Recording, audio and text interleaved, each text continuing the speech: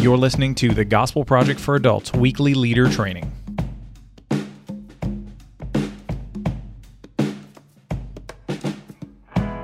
Welcome to the Gospel Project for Adults Weekly Leader Training. I'm Aaron Armstrong, and this week your group will be studying Unit 2, Session 4, A People Scattered, which explores the rebellious nature of sin as you study the Tower of Babel or Babylon narrative from Genesis 10 and 11. So here are three things that you need to read, know, and do as you prepare for this week's session.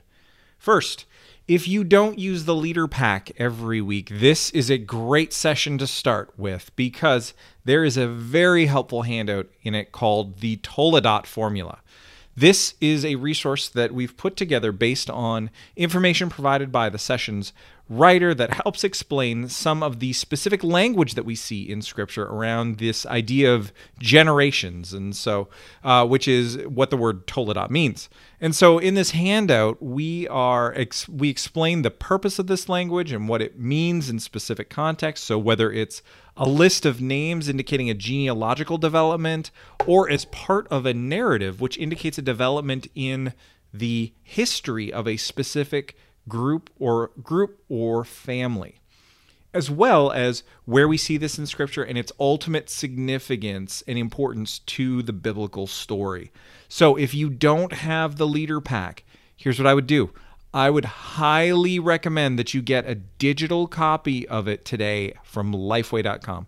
So you can go to gospelproject.com/adults and you can find a quick link to all the resources for Volume 1 of the Gospel Project for Adults and take care of that really quickly. So that's something to know.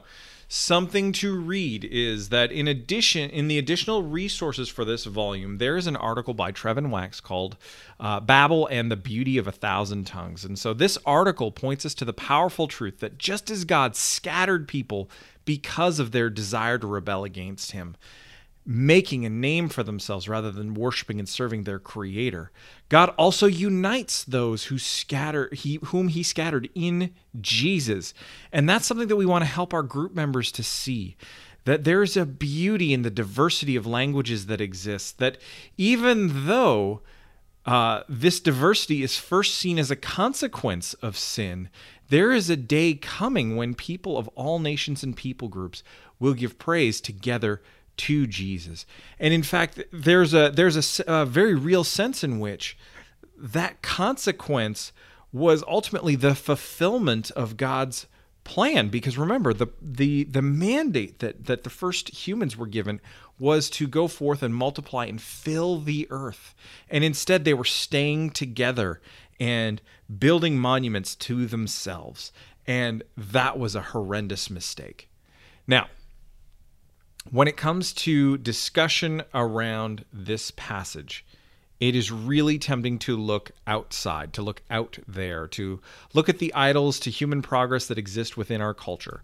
And that's fine. We can and should do that. But when we come to this passage, during our time together, we should also be looking at what we personally create as idols to our own greatness in our lives.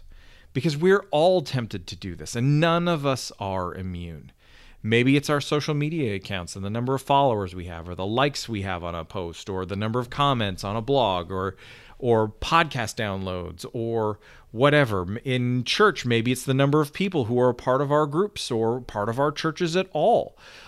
Maybe it's what are the numbers in our bank account, or silly things like how many books we own.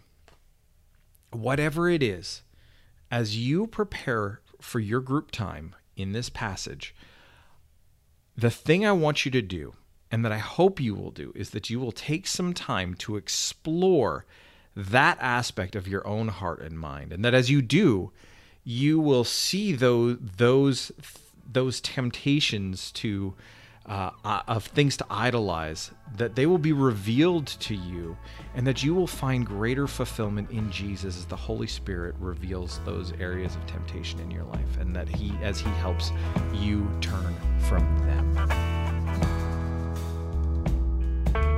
Thanks for listening to this week's Leader Training for the Gospel Project for Adults. For more resources to help you focus your ministry on the gospel, please visit gospelproject.com.